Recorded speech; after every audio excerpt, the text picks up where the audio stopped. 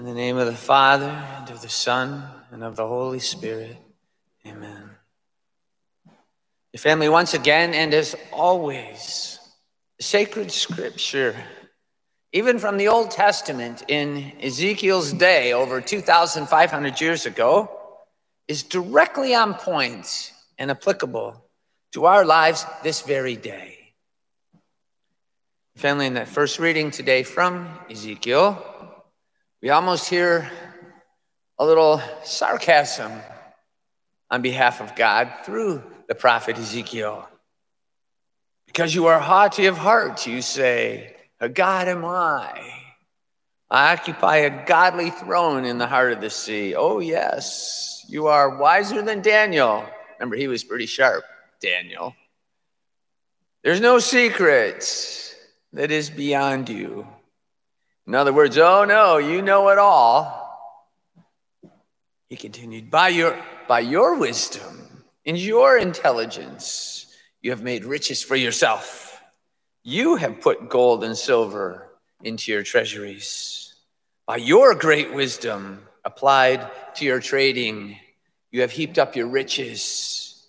Your heart has grown haughty from your riches. Then listen to what comes next. Something slightly less sarcastic, something considerably more ominous. I'm not sure how he said it, what tone of voice he might have used, how Ezekiel presented the Lord's words, but certainly it would have been very definitively, therefore, says the Lord God, because you have thought yourself to have the mind of a God, therefore I will bring against you foreigners, the most barbarous of nations. And that's not all. Not by a long shot. Almighty God is not quite done yet. They shall thrust you down to the pit, there to die a bloodied corpse. You don't hear that kind of language these days, do you? Bloodied corpse. Oh no, let's all just talk sweet words, nice language. I don't want to hear about these bloodied corpses. You shall die the death of the uncircumcised at the hands of foreigners. Does that sound a little bit like beware the Russian error? For I have spoken, says the Lord God. And I wasn't kidding when I spoke. That's what he's saying. As an aside, dear family, I won't go into what actually happened in Tyre and Sidon. I think we actually pondered that a couple years ago.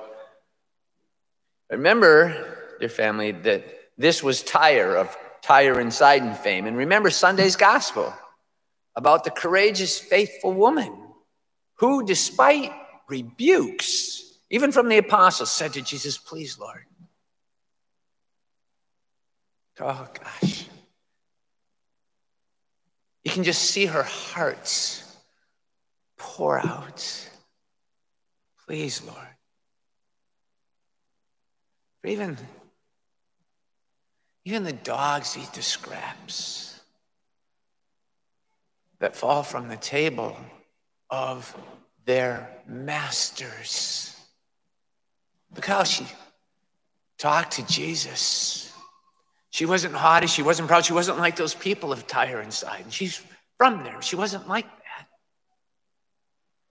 No, Lord. Before you, I am just a dog, and you are my master. Please, Lord. Is it any wonder why then Jesus said to her in reply, words quite different than the prophet Ezekiel. Oh, it's almost like breathless. Oh, woman, great is your faith. Let it be done for you as you wish. And then, as we know, the woman's daughter was healed, quote, from that hour. Now compare her and her faith, dear family. To the proud in their own accomplishments, people of Ezekiel's time, to whom God said, "They shall thrust you down to the pit, there to die, a bloodied corpse." What a night and day difference. Well, let's apply this to our day. These aren't just some fun stories. So many people don't seem to read the Old Testament. These aren't just fun stories. They're timeless. So let's apply this to our day. The faithful woman, a profoundly faithful woman. To those today proud in their own accomplishments. First question we might want to ask ourselves about the many people out there who want to put so much trust in scientists. First question is, well, exactly what is the difference between those proud and arrogant people in Tyre whose great wisdom made such riches and who abandoned God and relied upon themselves? What's the difference between those people and all the scientists running around the University of Washington's Bill Gates' $279 million funded Institute for Health Metrics and Evaluation? What's the difference? Remember, we talked about it. Those are the people telling our governor that if he forces 5,822,000 Badgers to universally wear face masks, it might save 500 lives, all without any consideration whatsoever. It's not built into their models. The destruction of humanity and the human soul. Nothing godlike in any words. No consideration about the destruction of humanity and the human soul, where the CDC now says, as we know, that suicides are greater than COVID deaths now. And dear family, about Bill Gates' $279 million donation just to the Institute for Health Metrics and Evaluation. Remember, he's given $1.25 billion to the University of Washington. Let us remember and let us never forget that Bill Gates is proud of the fact that his dad ran a Planned Parenthood. All we need to know about that bird of a feather to know we don't want to flock with him. It is staggering to see how blind yet so many people are. Blind to the fact that Jesus said, not me, a bad tree cannot produce good fruit. I didn't say it, Jesus did. The very foundation of all things, Bill Gates is poisoned with godless philosophy. And just as a little leaven from heaven can raise the dough, so God asks us to be leaven from heaven, a light, a little bit of salt. Just as a little leaven from heaven can raise the dough, so too a little rat poison can kill faith dead. Remember, rat poison tastes pretty good to the rat. The apple looked really, really good. Oh, just one bite. Certainly you will not die. Here, take the apple. Isn't that what the face masks are all about? Isn't that what the virus or the vaccine is supposed to be about? Here, take the apple. Certainly you will not die.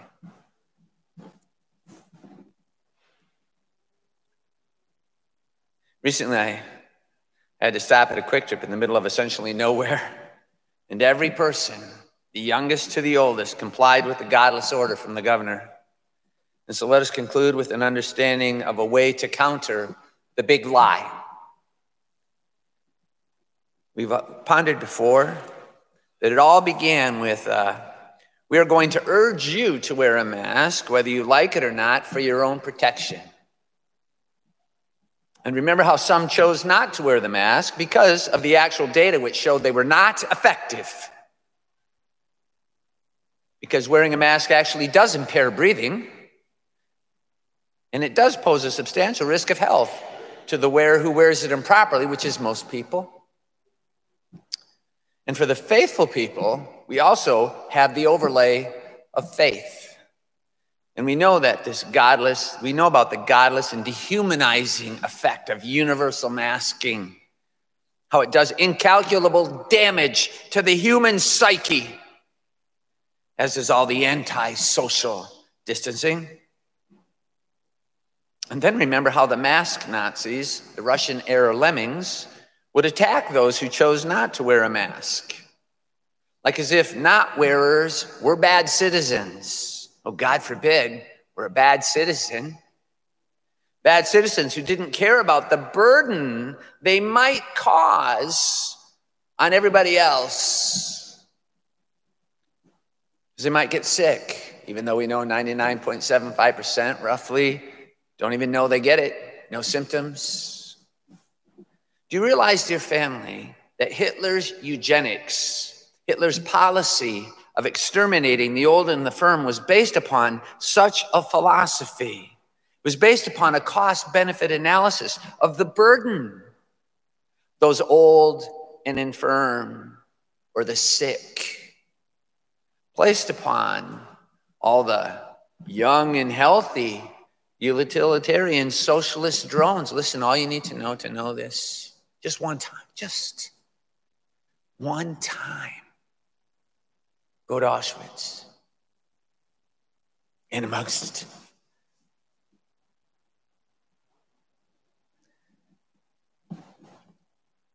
the countless horrors everywhere. There's this one room where you see this big picture on the wall, and it shows the Nazis, a handful of them on the railroad platform as people are getting off the train. And there stands the honcho, and he either points right, or one by one, every person comes up to him, and he either points right or he points left. And what they don't know is that the young, healthy, utilitarian socialist drones went off, I think it was to the left, doesn't matter, to where they were going to then start working. And all the old, the infirm, the sick, the women,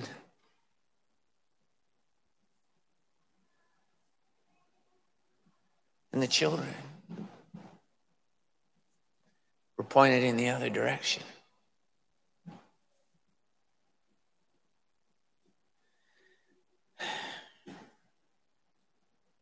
There's an old man standing before that Nazi, and you can see the Nazi pointing. But the old man doesn't know, but what you do is where he's pointing. Socialist, utilitarian philosophy, dear family, is all around us, and you see it every single time you see some person wearing a mask. Anyway, now we know that despite the fact that actual data shows masks are not that effective, that wearing a mask actually does impair breathing and actually does pose a substantial risk of health if not to the wearer if not worn properly. Now the Nazi-like social pressure has morphed into, now we must wear masks to protect someone else.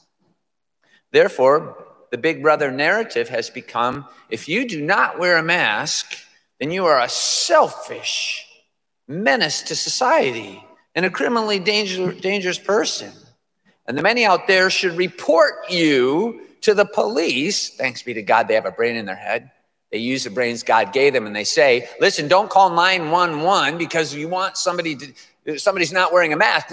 Call 911 because you got rioters, looters, shooters, and burners burning down Seattle, Portland, everywhere else. That's a problem the police are supposed to protect us from. No, they're trying to. Remember what did Jesus say? Family will turn in family member. What are we seeing? Now the Big Brother narrative has now become, call the police and have you arrested and fined because you're not wearing a mask. All based upon the false premise that my wearing a mask somehow protects you, even though Bill Gates' own finance study, upon which the governor relied, overwhelmingly states otherwise. That's what the study says. I've read it. In the face of all this societal rebuke, remember the Canaanite woman of Tyre and Sidon, who despite rebuke, even from apostles, nevertheless placed her faith in Jesus, and he answered her prayer. So their family, in these dangerous, dangerous times, what I'm about to say might be one of the most important things I've ever said. So listen carefully, carefully, carefully, and repeat it to yourself again and again, so that you will be ready to answer the godless Nazis who rely upon such things as the University of Washington's Institute for Health Metrics, financed by Bill Gates, so proud of his father who ran a Planned Parenthood.